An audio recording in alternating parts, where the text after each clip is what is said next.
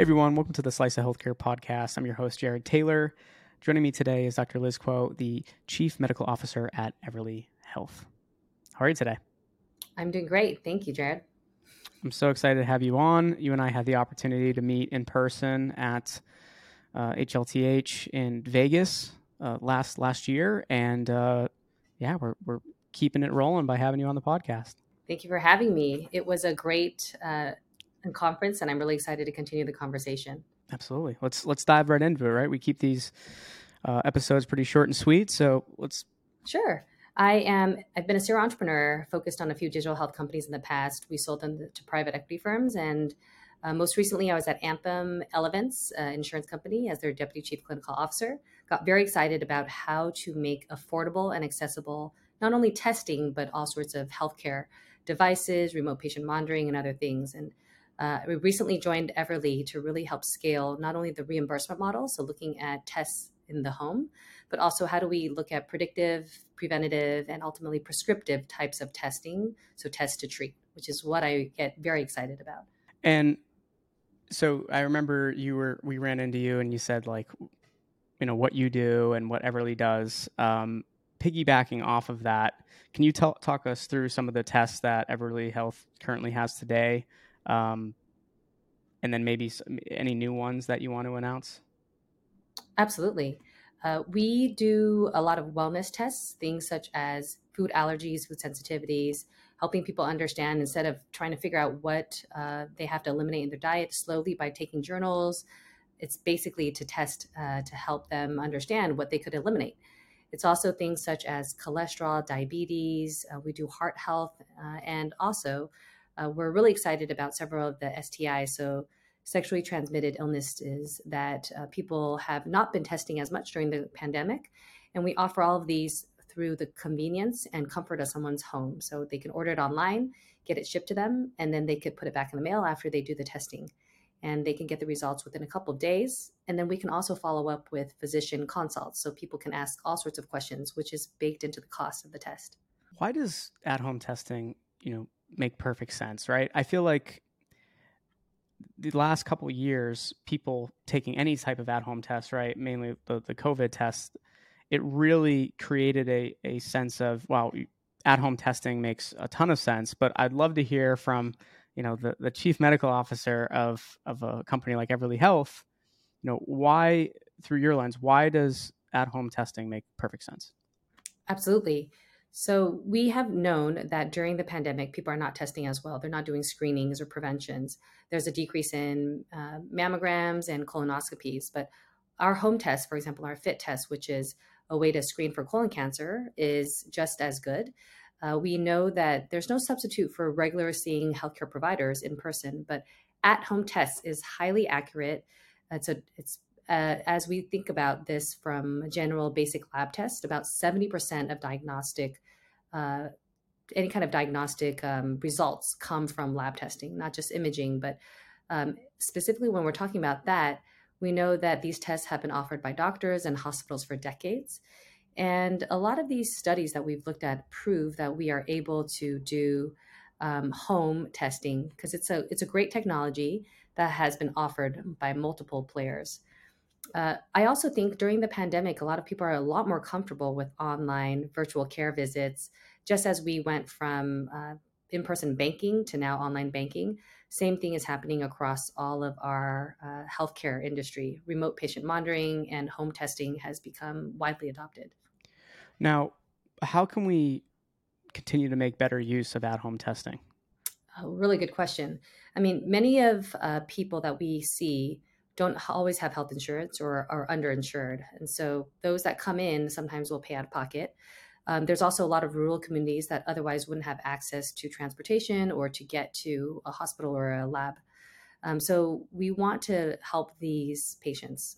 We also see a lot of need, as you're asking about how to get more adoption. I think one thing that we're doing is working on reimbursement. So having not only employers pay for annual wellness visits through our system, but also making sure that those that are interested in taking it can be reimbursed for their tests.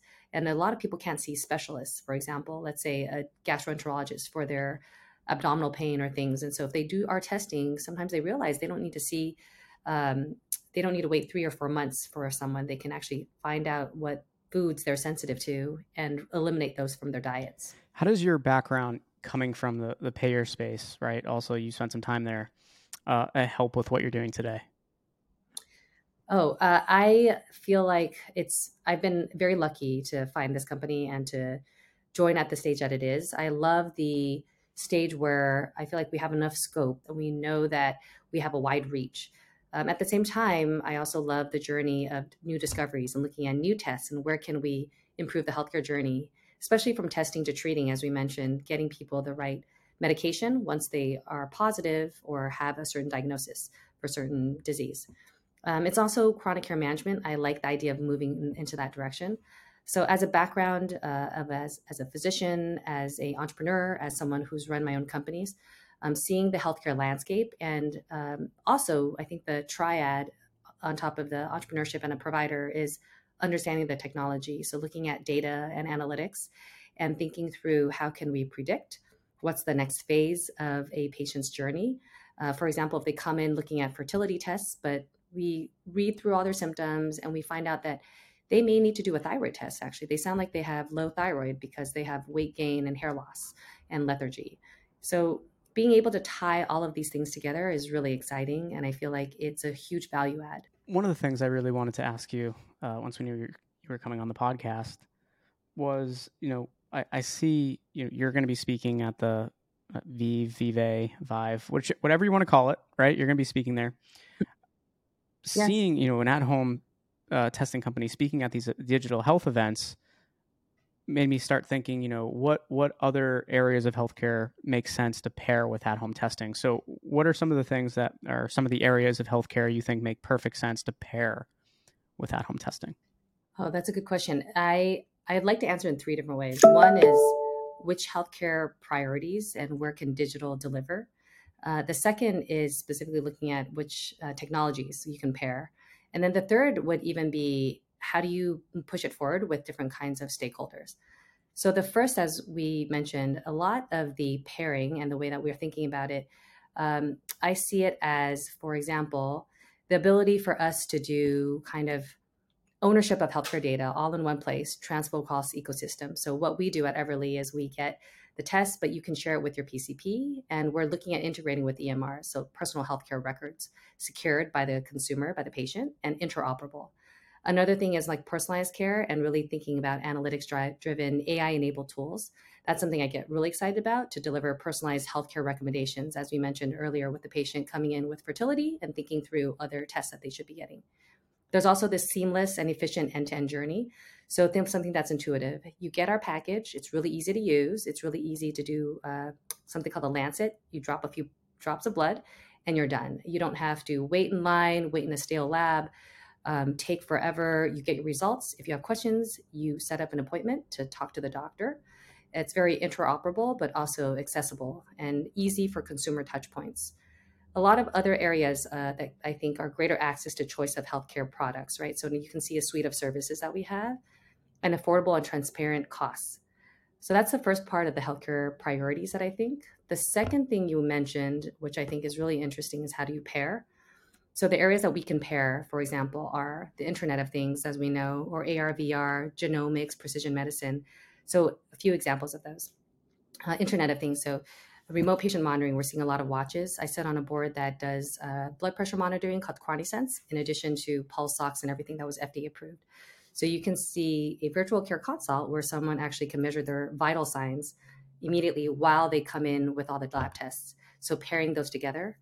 Genomics is a really interesting space where you can have someone test to see if they are, which migraine medication they should be going on based on their DNA, figuring out where's areas where precision genomics, so it's called pharmacogenomics. So we do now can do home testing with our tests and basically tell someone if they should be taking X or Y drugs and which ones would be more effective. There's also AR, VR, so alternative reality, all these different kinds of ways of looking at virtual reality and artificial, especially as we're thinking about this way of putting on goggles with mental health, pairing that with precision genomics and figuring out where someone may have a proclivity to mental health. All these different really great areas of wearables and even voice biomarkers. I think there's a lot of space where Alexa and the Googles can really help people diagnose. The last thing you did mention, and I'll just say about the healthcare value drivers. So these are the stakeholders. And I think with stakeholders, if you really want to push these types of innovations, I call it the 5 Ps. And I'm putting together a book called Digital MD, and it includes that, which is providers, patients, payers, pioneers, which is innovators like us, and then policy and government. So making sure that everyone across the stakeholder landscape understands your value and the outcomes that you're driving and the quality of care, and then ultimately to get everyone on board. Please keep us posted on the book. We'll share it with our audience. Let them know all about it. By the way, what's next for you and for Everly Health that you're really excited about that you can share? Absolutely. Oh, it's very exciting. We are very much looking into supporting certain populations for what they need. So, for example, Medicaid, there's a lot of difficulty with engaging with patients and getting them to be excited about doing home testing because they also don't have access. So, we really think we can try to target that demographic. We're also looking at Medicare and getting people excited about something called STARS and HEDIS. So, it's basically the Medicare Advantage folks who need to do annual screenings and going after that area. We're looking at all sorts of innovative ways. Right now, the companies, as you know, with the digital health landscape and the economy, there are a few companies that are I think they're valued less than they were about a year ago. And so we're looking at acquisition targets and thinking through where we could potentially buy IP, build it out, use our platform and our ability to scale with various types of companies. And then ultimately, we're thinking through the ecosystem, the healthcare outcomes landscape, making sure that, as we talked about earlier, we're integrated with provider workflows, patients can understand how they use our tests, making it easy, simple. From the payer side, driving the best possible outcomes within their constraints. Even working with some payer care management teams, which I used to run, and having their teams work with us on getting people engaged and people that they can't always drive to health, changing their behaviors and being healthier. And then also working with policy and government to try to build out more understanding and validations of home testing so that we can improve our ability to screen. As we mentioned, a lot of people have delayed their colonoscopies. And so we have an alternative for that that we'd really like to share with the rest of the country. Well, as always, thank you so much for joining me here today. I can't wait to already have you on again and to run into you at the conference in Nashville, quickly approaching. Sounds great. Thank you so much for having me, Jared.